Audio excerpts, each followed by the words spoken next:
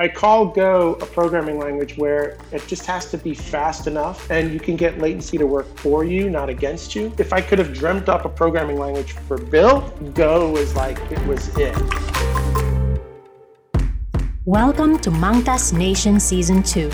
This season is all about tech of the future. We'll be sharing real-world experiences and featuring astounding guests to help guide you in your tech journey. Are you ready? I'm ready. I'm ready. I'm ready. I'm ready. The show starts right now. Hey guys, it's Cami. Don't miss great tech stories from our guests and our hosts, Jackie Demang and Walter Del Barre, only here at Mangtas Nation. Hello everyone. Here's for another day of unearthing remarkable and inspiring tech stories at Mangtas Nation. Now, our guest for today is a managing partner at Arden Studios, a web app development company. And he also co-authored the book Go in Action, and he is the author of a blog at goinggo.net and an organizer for Go and MongoDB meetups in Miami, Florida. Now, our guest is focused on Go education in his new venture, Going Go Training, to help individuals and groups take their Go knowledge and coding skills to the next level. Without further ado, listeners, please help us welcome today's guest, William Bill Kennedy. Wow, you said all that with like one breath. That was super impressive. Yes, nice. I practiced, Bill.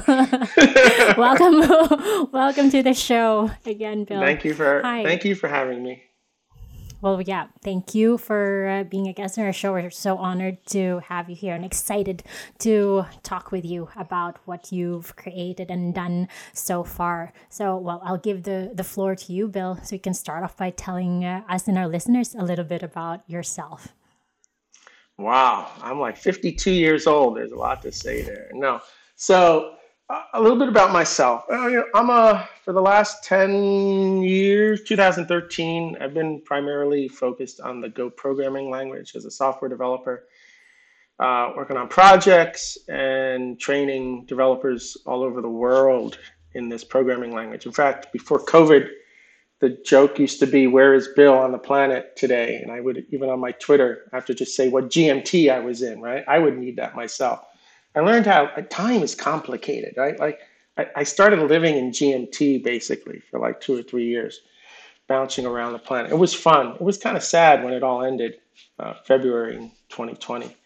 And now that I've been home for the last 2 years, I kind of like it. Like, I guess you get used to routines and patterns. So I had a routine where I was on a plane every week.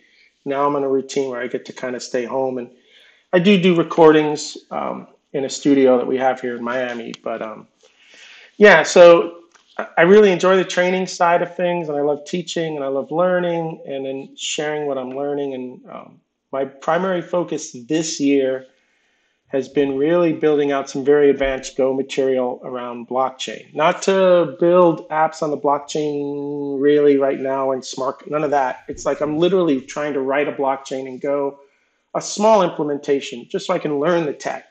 So I've got this mix of like a Bitcoin and Ethereum sort of implementation, and that's been a lot of fun. It's even helped strengthen some of my Go skills. So it's kind of what I'm doing now. And I've really been a software developer professionally since 1991. So I'm tired. I always say, I'm tired. I'm tired. You're young. I'm tired. Right? And were you always interested in tech or software, Bill? Yeah, when I wasn't a good student at all in school. In fact, the number 7, I have 7 kids, so I just number them. So number 7, he's like 10. She gets straight A's. Straight A's. Every, bop. So I can't compete with that because I was like a C student, and I only even got C's because, we're talking like the 70s and 80s. I would have gotten beat if I came home with anything less than a C. So there's some motivation there, right? But I couldn't get A's. So I was going through some paperwork about a month ago, and I found these old report cards from elementary school. And one of them was an award I got for perfect attendance. So I told the 10-year-old, I said, look, anybody can get straight A's. But how many people can get perfect attendance, right? I mean, that's a commitment to school, right? So that's kind of like our little thing here, where she's like, no, anybody can get perfect attendance, you know. But I'm like, So that was my schooling, right? It was like C's. I only had perfect attendance because I lived right behind the school. My mom would make sure I was out of the house. Um, but somehow in junior high school, I got my hands on my first computer and I just kind of fell in love with it and just started with basic programming and kind of knew that I was going to go to university for that. And I'm so glad I found that, right? Because how many kids? I got two boys out of the seven, two of them are boys. They're 18 and 19, and they just haven't found what they want to do yet. And and that's okay, right? Like they haven't Mm-hmm. found Mm. their passion yet. But I had found my No pressure. passion. No, no, they know that. Like, and every one of my kids, at least the first three now who have graduated university, they took a year off after school, and now and Mm. they're all finding their way now, right? And I'm okay with that, right? Just I'm always about just be productive and move forward, and I'm good with it. I'll support you.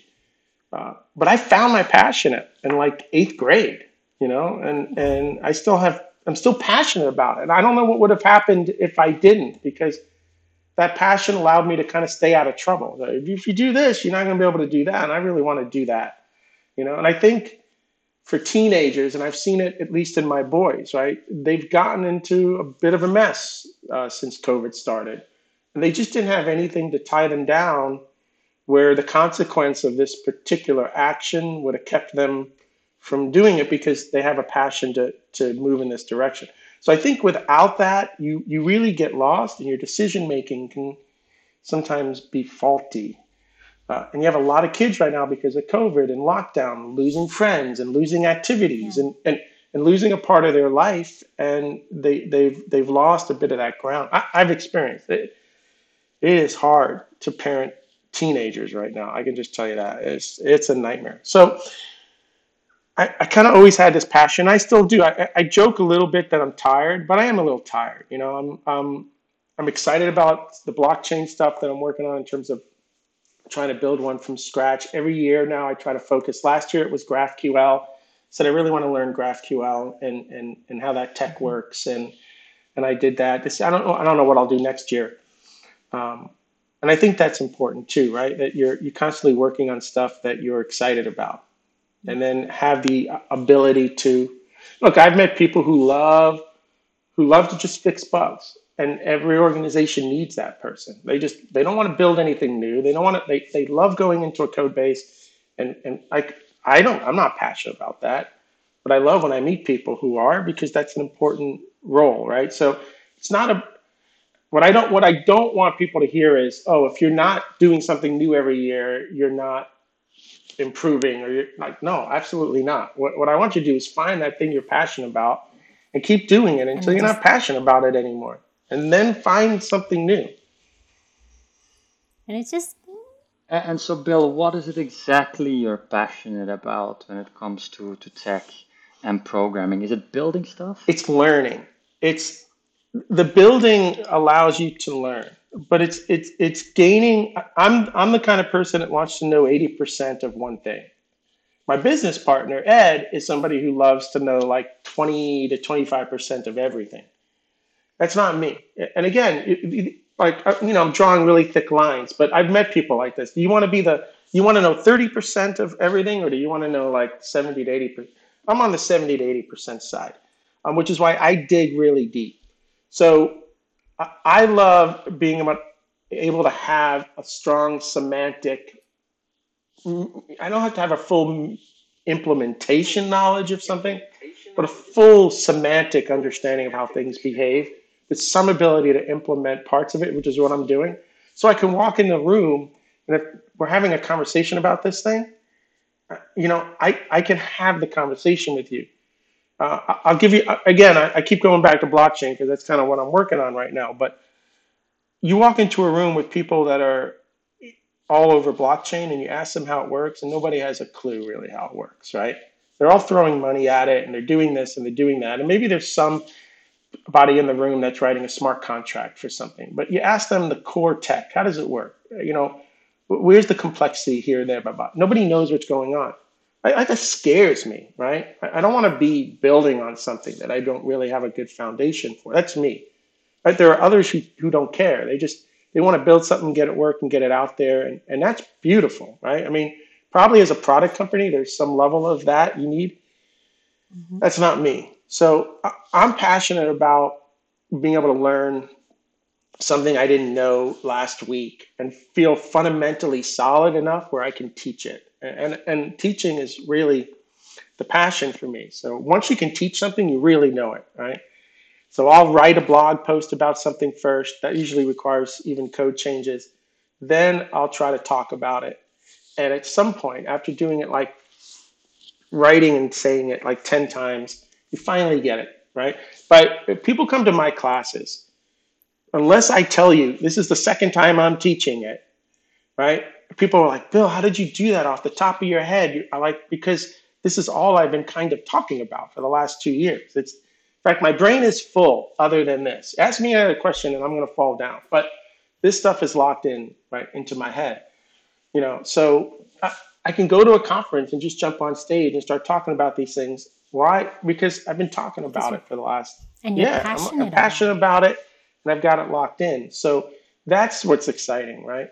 Now, I'm going to tell you this. Every time I got to start something new, I do get like depressed, like this idea that I have to start, like, I know nothing and I want to know everything.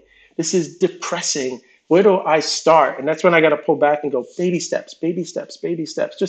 And I promise you, Bill, in 4 or 5 months, you're going to know so much. You're going to be like, oh my God. And it's kind of where I am now. But I'll tell you, I'm always depressed that very first kind of moment where I'm like, I know nothing here. I'm going to struggle. I'm going to feel like an idiot for the next like 4 weeks. And I hate feeling like an idiot, but you got to fight through it because nobody is born with the knowledge and experience they have. Like, I don't care if whoever you look up to at the end of the day, right? In tech, you look at somebody like, wow, they know so much. They're so smart. All right, well, they weren't born with that. They had to learn it just like you will have to learn it. So you have to kind of remember that.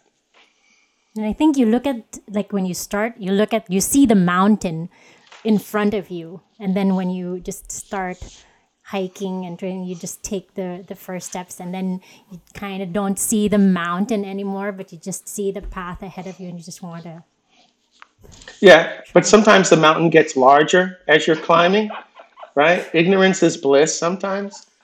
But it's about, and I say this in all my class, it's baby steps. Like I think I'm going to just talk about programmers and engineers for a sec. I think what a lot of programmers and engineers lack is not the ability to write code.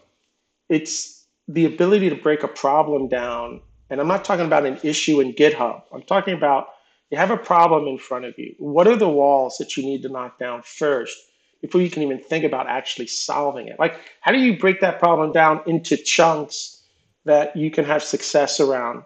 And then kind of integrate all of that together. That I'm really good at. That is something I've learned. I'm really good at that. And I try to teach that as well. And if you're not somebody who's good at, you get overwhelmed easily when somebody throws a big problem at you. Like, find the people around you that are good at breaking it down and learn from them how to break it down. I think that's one of the most important skills any engineer can have, to not get overwhelmed, break that problem down into reasonable baby steps, and then just start knocking those out. And just like you said, eventually you'll be like, oh my God, look where I'm at. Look how far I've come. You talk about training and teaching, Bill, but I don't think we've touched up on that yet. Can you please tell our listeners, like, what type of training do you do and where do you do it? Type of training. So I've focused on trying to make software developers my classes are Go classes, right? So I'm teaching the Go Mm. programming language. I teach at what I call a micro level, where I'm teaching you down to lines of code and how to think about the language. A lot of design philosophy, a lot of guidelines around that. And then I have a macro level class, which is architecture and building product. But what I like to think is that it's an engineering class where we're using Go much more than it's a Go class trying to teach And I think that's more important. I think what I try to do is really um, lay down a foundation of material to make you think about what you're doing down at a line of code in a higher level. So why did you do that? What is the design philosophy behind that decision? Because the big thing, and we've lost this, my kids have lost this, right? There is no decision that is free. Nothing is free. Every decision you make in life and in engineering comes with a cost. So if you don't understand the cost, you're not engineering. I'm sorry. Now, some costs are so minimal that we don't think about them, but there's always a handful of very large costs. And so engineering isn't about right or wrong, right? It's about, I'm not willing to take that cost for this particular benefit because I think that's going to hurt us maybe in the end, or it's going to hurt us in the short term. Like those are the engineering conversations. And I try to teach people to understand that readability is about not hiding the cost of the code you're writing. Readability is literally that. It's about not hiding the cost and making sure you're writing code where the average developer on your team can maintain and comprehend what you're doing. And then everybody says, well, that means you have to make code simple. I go, whoa, whoa, whoa, whoa, whoa, whoa. Actually, simplicity is fighting readability because simplicity is about hiding complexity. And the moment you try to hide complexity and you lose the ability for me to read it and understand the cost, because it's easy to simplify something and then suddenly hide the cost of what you're doing. The moment you do that, then that simplicity is no longer really adding value, right? You're actually making it harder for me. Simplicity is one of the most complicated things to apply to any sort of kind of software you're writing. To me, it's always like a third or fourth refactoring of the code. The first thing you need to do is be a programmer, right? And I try to teach this to you. I need you to be a programmer first, not an engineer. So what do you mean? You're wearing two hats. Programming is about you just trying to get something to work. You're looking for code. You're trying to knock that wall down. You just want something to work. You don't care about idioms, guidelines, design philosophies. Throw all that out. Because if you don't have a piece of code that works, we can't even move forward, right? That's programming. The problem that I see is that people stop at programming. They don't now do the engineering side of it, which is a whole bunch of refactoring of that programming to make sure you can maintain, manage, and debug the software you're about to put in production. And engineering is about understanding the cost. It's refactoring that. It's maybe at some point trying to simplify through abstractions, the right ones, without losing the ability to read or understand the cost. This stuff doesn't happen overnight. Here's one of my favorite things I start every class off with. I say, okay, we've been talking for 20 minutes. So if I ask all of you to write a blog post in the next 20 minutes about everything that we've just talked about, you got 20 minutes to write a blog post. And if you actually attempt to do it and you hand me this blog post, you know what each and every one of you are going to say to me? Bill, look, man, you only gave me 20 minutes to write this. So you know it's not very good. So Bill, when you read this, please take into account that I could not have written the most amazing blog post in 20 minutes. And I say, you're all going to say this because you want to protect yourself from my wrath, right? But think about this. How many of you feel like every time you put your hands on the keyboard to write code, you have to be perfect? You have to be perfect in that moment all the time. Writing code is no different than writing a blog post. You got to think about it in drafts. You're going to write that first draft of code. It's not going to be perfect. It's not going to be beautiful. It might even work. That might be your programming. But until you review it and refine it, until your teammates review it and refine it, until that goes through the same review process that your blog post does, you cannot publish it. Can't go into production. So I'm giving you permission to no longer be perfect. Work in stages until at some point it's good enough, because it's never going to be perfect anyway.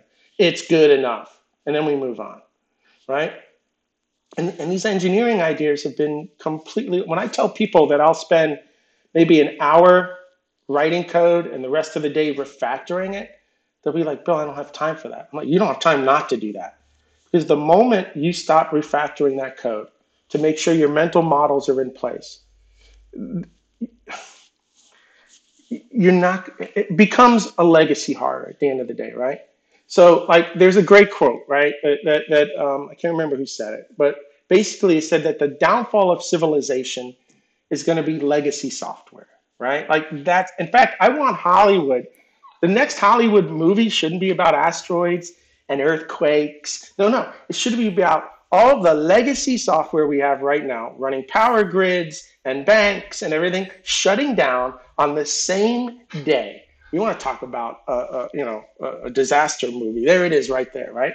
Because we know that almost everything is running on Band-Aids and bubblegum. There's somebody right now running down the hallway at Facebook, Google, Apple, and Microsoft. There's somebody right now, this second, running down the hallway because something's down. Now, because the systems are so big, your email isn't down, but there is somebody's email that's not working right now. It's just not possible, right? So these companies creating the illusion that everything's working because they've learned how to distribute this and do this at scale. But I promise you, somebody can't get email right now over a Gmail. Something's not working, right?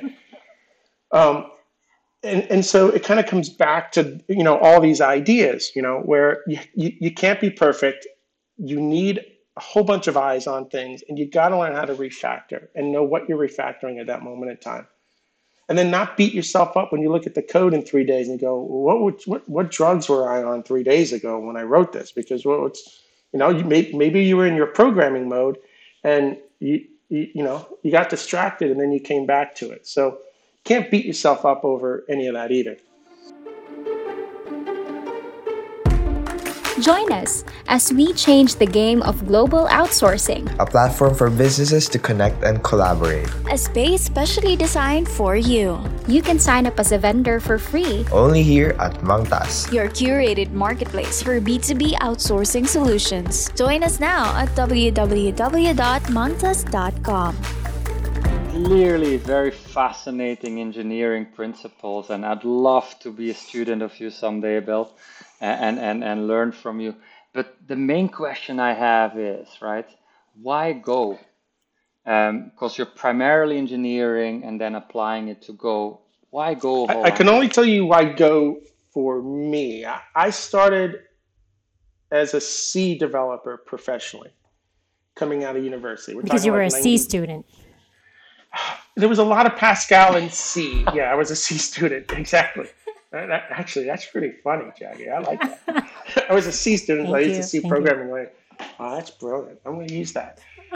So I did 10 years of that, right? And I did 10 years of that on Microsoft operating systems. I did a lot of multi-threaded software development in C. When C# came out around 2001, I jumped on that bandwagon. But there was one thing I hated about C#, and I loved the language. I was very productive. And it's not a fault of the language itself, but I don't like object-oriented programming.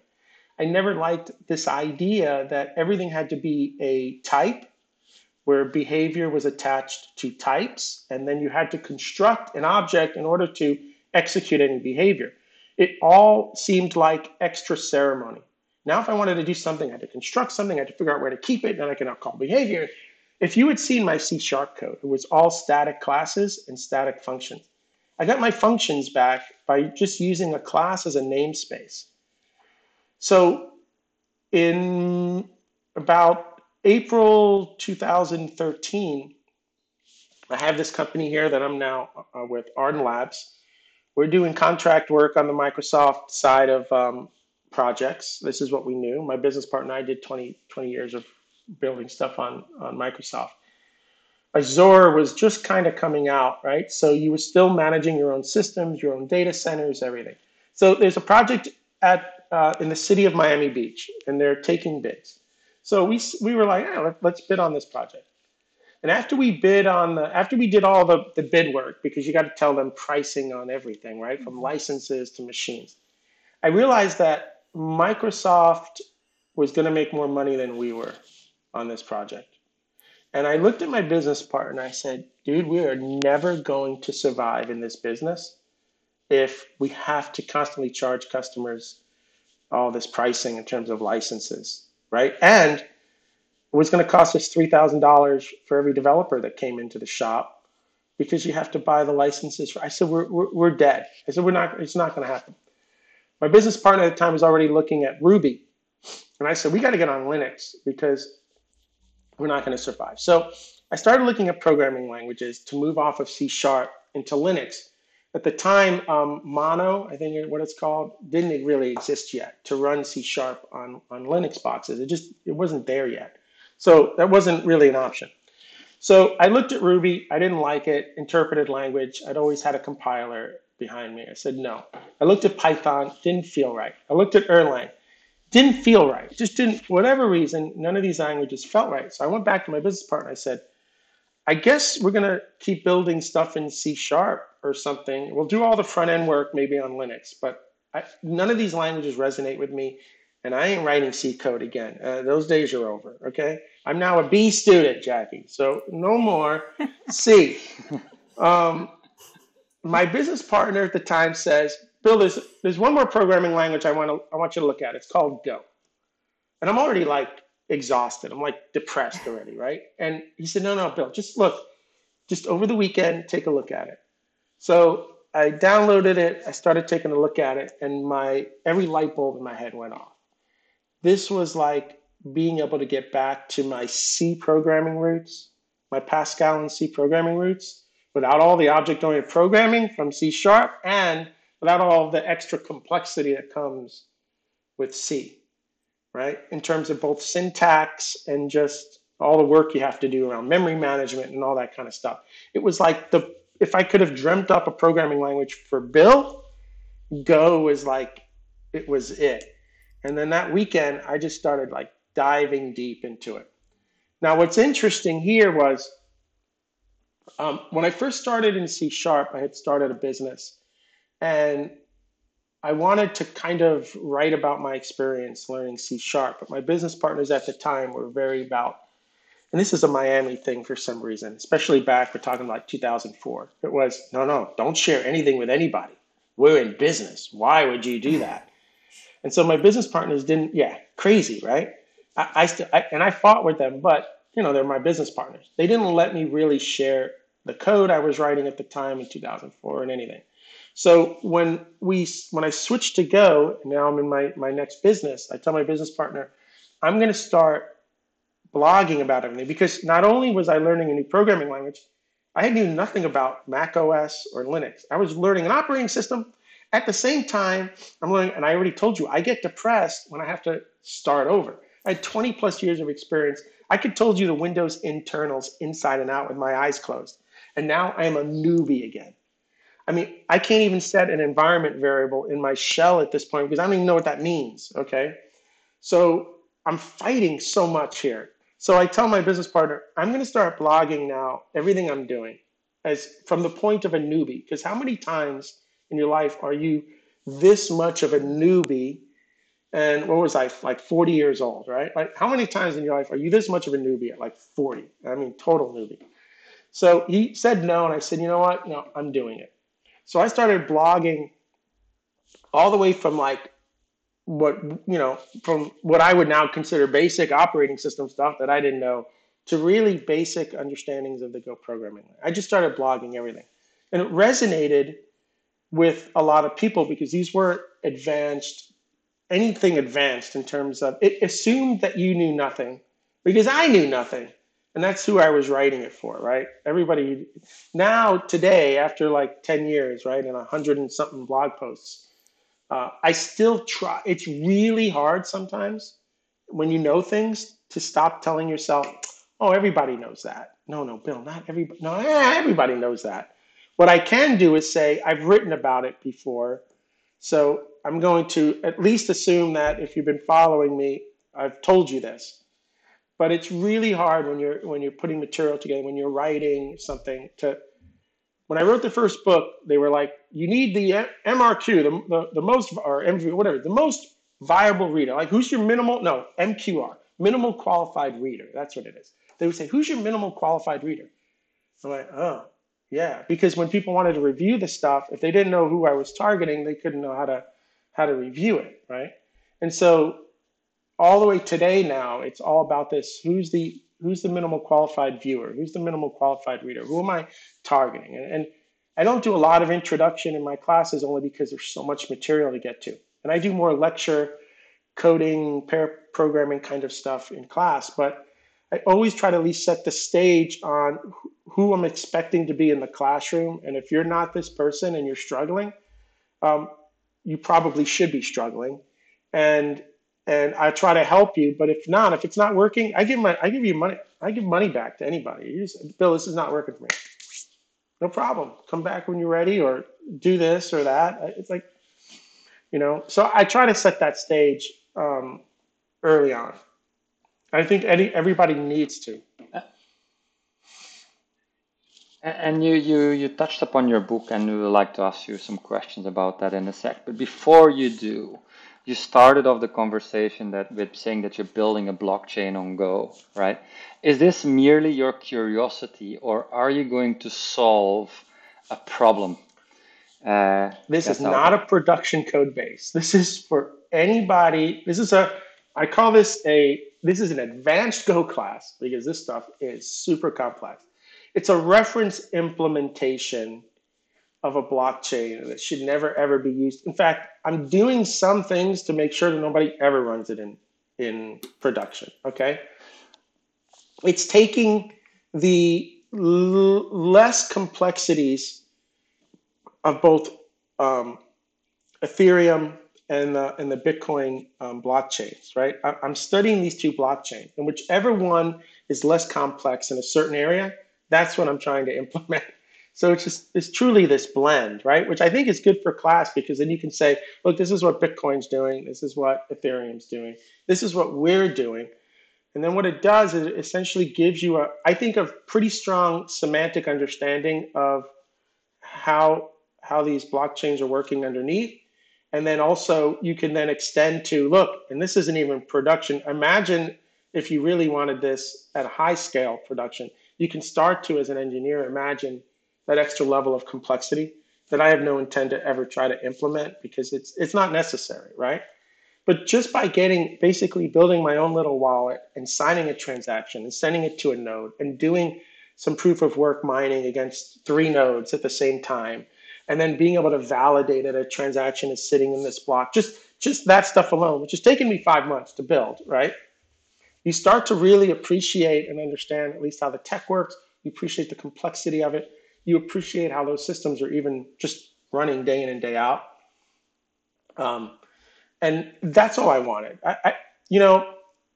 There are a lot of people in tech today who are very anti-blockchain, and I get it, okay? Everything right now is speculation. Everything right now is just speculation. It's a lot of fraud going on, and there's a lot of bad things happening, right? So I get it.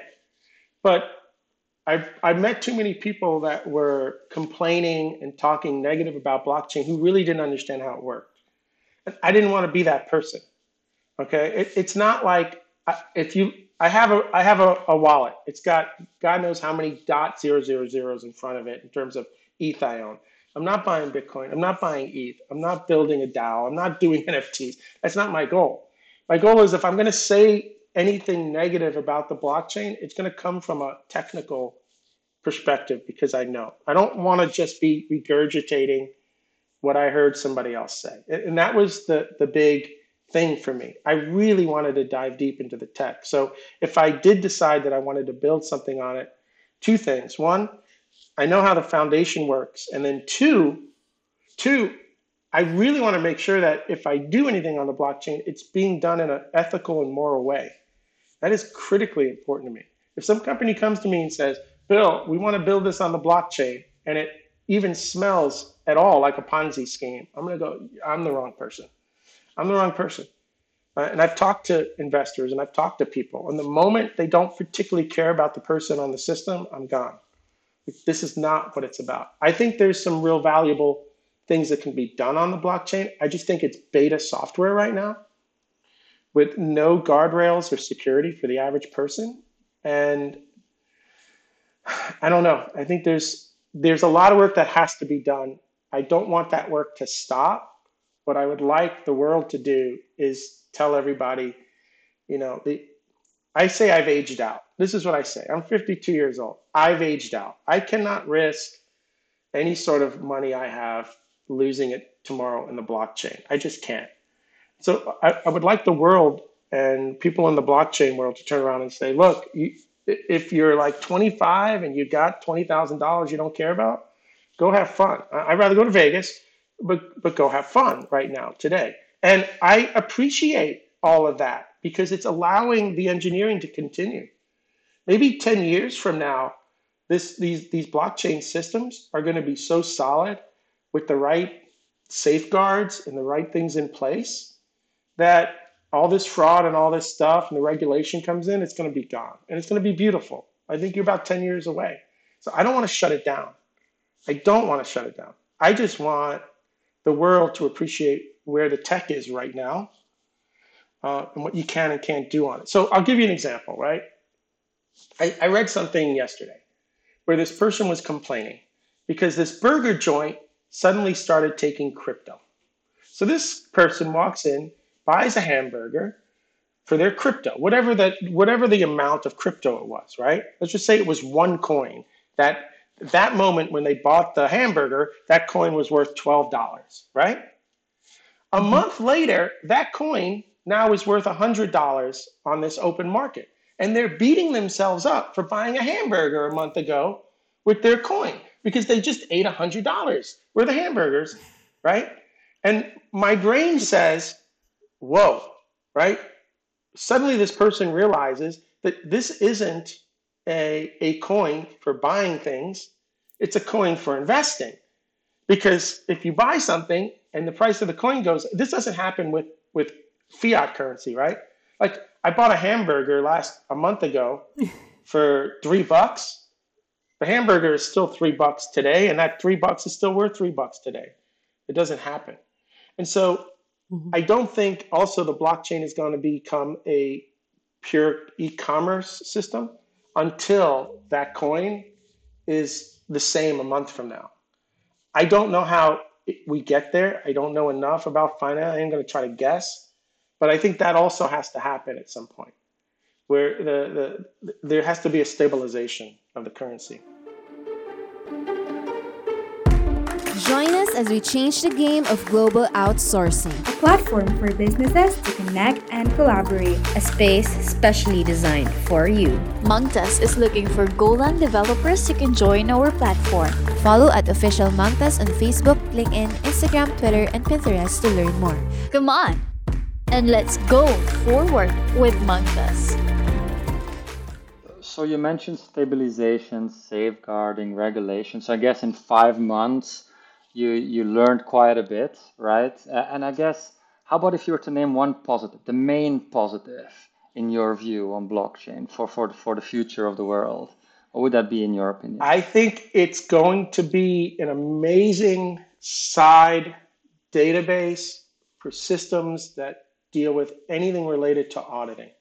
Anything that is truly safe to be written once and never have to be deleted ever again. So contracts, there's a lot of government kind of contracts, there's private contracts. I think you can build solutions where you say, you know what, this particular piece of data, we're going to put it on the blockchain so it's made available publicly where anybody using any client they want can see that it's there.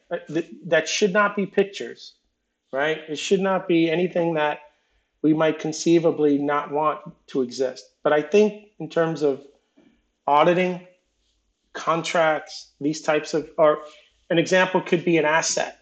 Maybe you have a public asset that you want to imagine cups. These are really special cups, and there's a finite number of them in the world, and you want to be able to track from manufacturing to who has this cup, right? And you want to really make that open. Your job is to be completely transparent about this cup. I think the blockchain database serves an amazing purpose to be able to list that cup in the open. You still need your own private databases, I think, to manage maybe whatever your site. I don't think that's decentralized. That's beautiful. I still think you're going to be building a lot of centralized web apps and mobile apps and sites. But I think that the moment you say, I think this should be truly transparent, this asset should be truly transparent, this contract, I think you can use it as as that side database to say, okay, look, I'm not hiding anything from you. It's right there. We just have to be, as a society, super careful what we're putting on that blockchain, right? Like I've told my kids forever, right? Like on all of their apps, I go, why are you loading all these pictures? Oh, Dad, they're private. No, nothing's private. No, Dad, nobody else can see it. Nothing's private. Even if that company gets hacked tomorrow and they leak every picture on a public drive, what are you going to do? Well, yeah, now their safeguard is eventually maybe the government can come in and force them to delete everything. Doesn't mean it's not going to be saved locally somewhere, but you still have the potential of somebody coming in and saying, you have to delete that. And it could get done. It can't get done on the blockchain. There's no regulation. The government can come in and say, you got to remove that picture off that transaction in that block. I'm sorry, it doesn't work that way. It's a cryptographic, right, audited database. It's not possible. So I just think we have to be really, really smart about what we're putting there. Just like I think everybody has to be really smart about every picture they post. But I think there's some benefits. I think there's some really interesting benefits there. We're just not there yet, and I don't see the projects that are thinking about blockchain in that way. Right? There's so much money in it right now, right? That if you just say we're going to use the blockchain, it's almost like, here's some money, take, right? And I just wonder how many of these companies know, like, okay, I'm going to raise $10 million, and I don't care what happens in 12 months, right? I've done it. I need to be more on that. I got to sleep at night, and I got to look in the mirror every day. So, but I think the tech should be worked on. I think it should be improved. I think there's got to be, I have no idea how to do it on the blockchain itself, but I wish there was two-factor authentication in some form or another. And I know people want to do it with smart contracts and things, and maybe that's the only way you can really do it. I mean, the blockchain, both Ethereum is basically just code executing all the time, right? It's all just execution of programs at the end of the day. So you need some form of two-factor authentication. If not, your banks have to do it. Do you ever wake up in the morning and worry that when you log into your bank, all your money was stolen? Like you never worry about that, right? I never have my MetaMask, my little, even though it's got maybe $5 in it, I never turn that thing on in my browser, dude. I'm like, dude, Bill, you got $10 in there. I don't care. I just don't want it stolen. I don't know what's going on. And I'm like a software developer and I'm panicked, you know? But I think I want the tech to continue to be built. I think systems like Tendermint, which is like, so you can have your own private Cosmos, DB and Tendermint are really cool projects. And I want this technology to continue to be built and improved. I don't think it's a solution looking for a problem to solve. I think there's some really valuable stuff with the tech. I just think it's being misused today. And I think a lot of people are getting hurt today. And that's really a shame.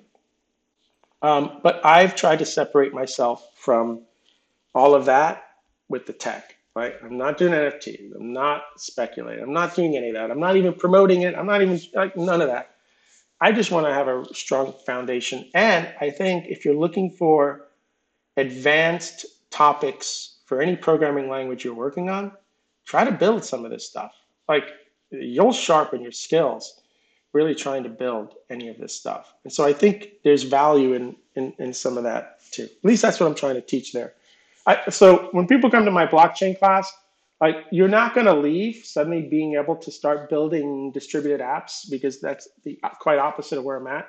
What you're going to leave with is you'll be probably the smartest person in the room the next time they're talking blockchain, but you'll have a good visual understanding of how to build something that complex and at least how to do it and go, which could apply to anything else you're doing later on in engineering when the complexity you have to deal with gets to that point. I mean, anything in distributed, decentralized, consensus, raft, these are real. That, and to me, calendar. Calendar is complex. I don't know why. Try to build a calendar app, man. Scheduling and calendar is about as complex as blockchain in my head. I don't. So a side database. I like the the whole idea of how you describe it. It really simplifies it, I think, for the listeners as well. Now, one thing. So Go is in, right? We noticed. We're a marketplace. We're primarily focused on tech. Go is super, super high demand, super low supply. Now, one question I have for you, and probably relevant for our listeners: when to go and when not to go? I think, God, that it's a tough question because I think there are two programming languages you have to consider today outside of, look, if you're a Java shop and you're really successful and you got a very large code base and you're not doing anything new, and that's where you're like, stay in Java. I have no problems with all the programming languages that are where you're productive, okay? But if you're having problems with the systems that you're working on today, or you're looking to do new development and you want to experiment with new stuff that's out there from a programming language, right? I think there's two of them out there you have to look at and seriously look at. Well, I think one is Go and the other one is Rust. Now, the question becomes for me, when would you choose maybe Go over Rust? One, I would always say prototype the basics of what you're doing in both and get a feel for that. But for me, this is kind of the way I look at it. If you're building a system where you have to remove latency out of the equation because performance is just that critical, usually these are systems that are doing high-end kind of in-process. Forget about like networking stuff for a second, like a browser, maybe an operating system, where you really have to remove as much latency, if not all of it, from the internal algorithms that you're building. Then Rust is going to be your programming language because Rust is about, right, really having, say, no garbage collection in your way. It's not about having latency working around your solution. It's about removing it completely. But if you're building services that are sitting on networks, talking to other services, then your biggest performance problem isn't internal algorithm performance. It's waiting the half a millisecond or more on a response to come back. So this is where Go shines. I think Go is from a programming language syntax going to be more familiar to you if you worked with any other curly brace language. So you get up and running quicker because you already kind of have a good strong foundation for the syntax, even if you're new to it.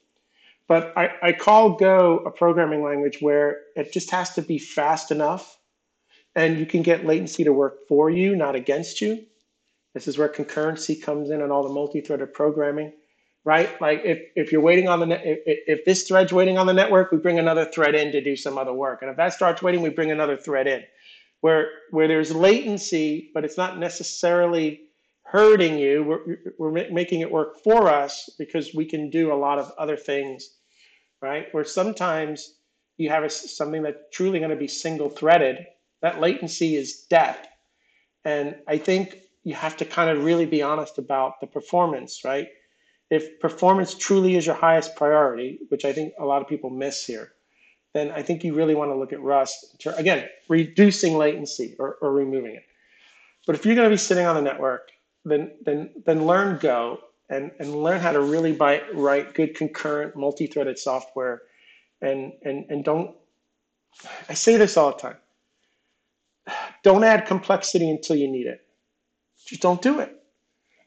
You know how many times I walk into a shop and there's like 4 people and they're already written like 6 microservices and they're failing because the complexity and just these microservices talking to each other and all the distributed logging. And I'm like, you know how hard it is to build one service and it just works every single day, day in and day out? You know how hard that is? And you wanted to start your project off already with like 4 of these? Like, why did you add that? Bill, but we need the scale. You don't need the scale just yet. Plus, money can solve a lot of problems. If you build your monolith in a way that you can go behind a load balancer, you can live for 6 months. Yeah, it might cost you a little bit more money, but at least you're running. You can learn from that. Then you can decide, do we need that sidecar or do we need a way of doing this or that, right? And so it's whether you're writing the software internally or not, it's don't add complexity until you absolutely know you need it, until there's some measurement, wherever that measurement is, that's saying that this solution is no longer working for us. Now we add the complexity to it. And make sure you have the right people around you that can deal with that complexity. Or boom, you just fall down, right? And we go back to the legacy hards again. So I think Go is going to get you up and running quicker in terms of language syntax and use. The Rust syntax is a little different. I've heard that if you're a Ruby developer, I played a little bit with Rust, right? Like the syntax is foreign to me. This is going to take time. But I heard if you're a Ruby developer, it feels more natural to you than say if you have like my background, which was more of a C background. But most of us today are building product that sits on networks, that's sending and receiving messages over a network. And I think if you think about Google for a second, like what is Google's entire business model, right? It's search and download and everything else, right? And so the language that they've invested in isn't Rust. They invested in a programming language that will allow them to, now nobody's replacing the C legacy code for search over at Google, right? But there's a lot of other stuff they're building now in Go, which is giving them that performance they need without all that complexity. When you think about who funded Rust, that was Mozilla, right? With that first project being a browser, it makes total sense. I wouldn't really try to write a browser in Go. Like the rendering engine has to really perform. You don't want a GC in the middle of that. At least I don't think you do. So when you think about Mozilla and Rust, and then you think about Google and Go, and start thinking about what they're building and what Google's building, I think that gives you a pretty good kind of line in the sand on, am I kind of on the Mozilla side of what we're building?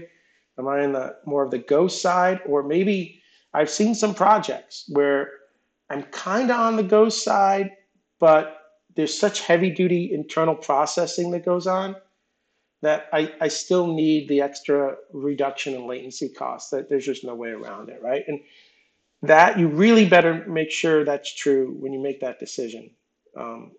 So I heard this. I heard there's all the cell towers now are basically running software that runs on Kubernetes right there at the cell tower, right? So Kubernetes is helping to orchestrate all of that. Now, there's communication going on in these services, but there you really have to reduce latency. There's just no way around it, right?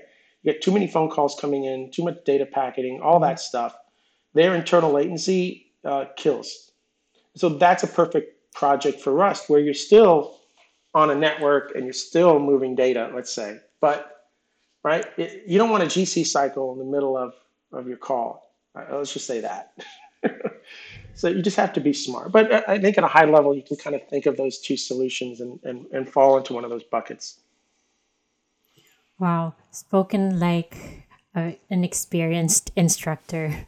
I love how you talk about it, Bill, because yeah, for somebody, I mean, both of you are technical, but for somebody who's not as technical as I am, I feel your passion, and I understand. I understand, through you, the complexities of all this software, even if it's so popular, even if it's, the hype these days, there's a lot of complexity behind it. And it's great to hear from an expert like yourself what your thoughts are on the subject. And for students or people who would be interested in learning more, how best can they find you? You talk about your blog earlier and your classes. How can they best find you or reach you? So when I was writing my blog post for the first time, I knew zero about social media. In fact, I asked people, is there a book about Twitter? Because I don't know how to interact on this. And everybody said no. So my brain said at the time, well, I'm going to keep my private life private, and I want a Twitter account that's just for work, right? So I had gotten the domain goinggo.net for my blog. So what handle should I use for Twitter? So I took GoingGo.net, not knowing anything about social media or nothing. GoingGo.net. So that's my Twitter handle. And I've not changed it because now over the years, everybody knows me as GoingGo.net. The website, the domain will take you to the Arden Labs, ARDAN, Arden Labs website where the blog is now living. So I've kept the domain. And I've learned that you have to intermix a bit of your personal life or you're just a cold robot at the end of the day on social media. I should just write a book. There needs to be a book for anybody to learn how to handle Twitter, just even Twitter. That's the only one I deal with correctly. So GoingGo.net, GoingGo.net. That's where the handle comes from, the original blog website. DM me there, bill@ardenlabs.com. Love email. And then you can go to the Arden Labs website for the blog and reach out. I'll get back to everybody within 24 hours, if not sooner. I really believe that if somebody reaches out to you, asks you for help, you should be saying yes, unless obviously, for whatever reason you can't. I was just telling this to the 15-year-old. She kept saying no to me this week. Every time I asked her something. Is that number 5 or number 4? This is number 6. So number 6. Okay. So I finally said, number 6, you know what? We're going to watch Yes Man. So I made her watch the Jim Carrey movie Yes Man 2 days ago. And then I told her the next day at school, you were going to say yes at least 5 times today to something. And she actually did it. She actually said yes a couple of times to something she normally would have said no to. Right? I'm trying to get her to do that. So if you come and you reach out to me and you ask a question, a technical question, I'm going to do my best. If I don't have an answer, I'll get somebody to answer. But I'm not going to say no unless it's really something immoral, unethical, or just something I can't do. And that is. Fantastic. Well, Bill, thank you. Thank you so much for being a guest in today's episode. I have learned a lot, and I'm sure our listeners have learned a lot, and Wouter as well. And thank you for sharing all of your wisdom and experiences today. We hope we get to meet again and talk some more in the future. And once again, this is Jacqueline de Monk. And Wouter Del Bare. Thanks again, Bill. Stay tuned for the next episode of Mangtas Nation. Thank you for tuning in to Mangtas Nation. Mangtas, your curated marketplace for B2B outsourcing solutions. Follow our social media pages to know more about us. Sign up as a client or sign up as a vendor and be part of this global B2B marketplace. Join us at www.mangtas.com.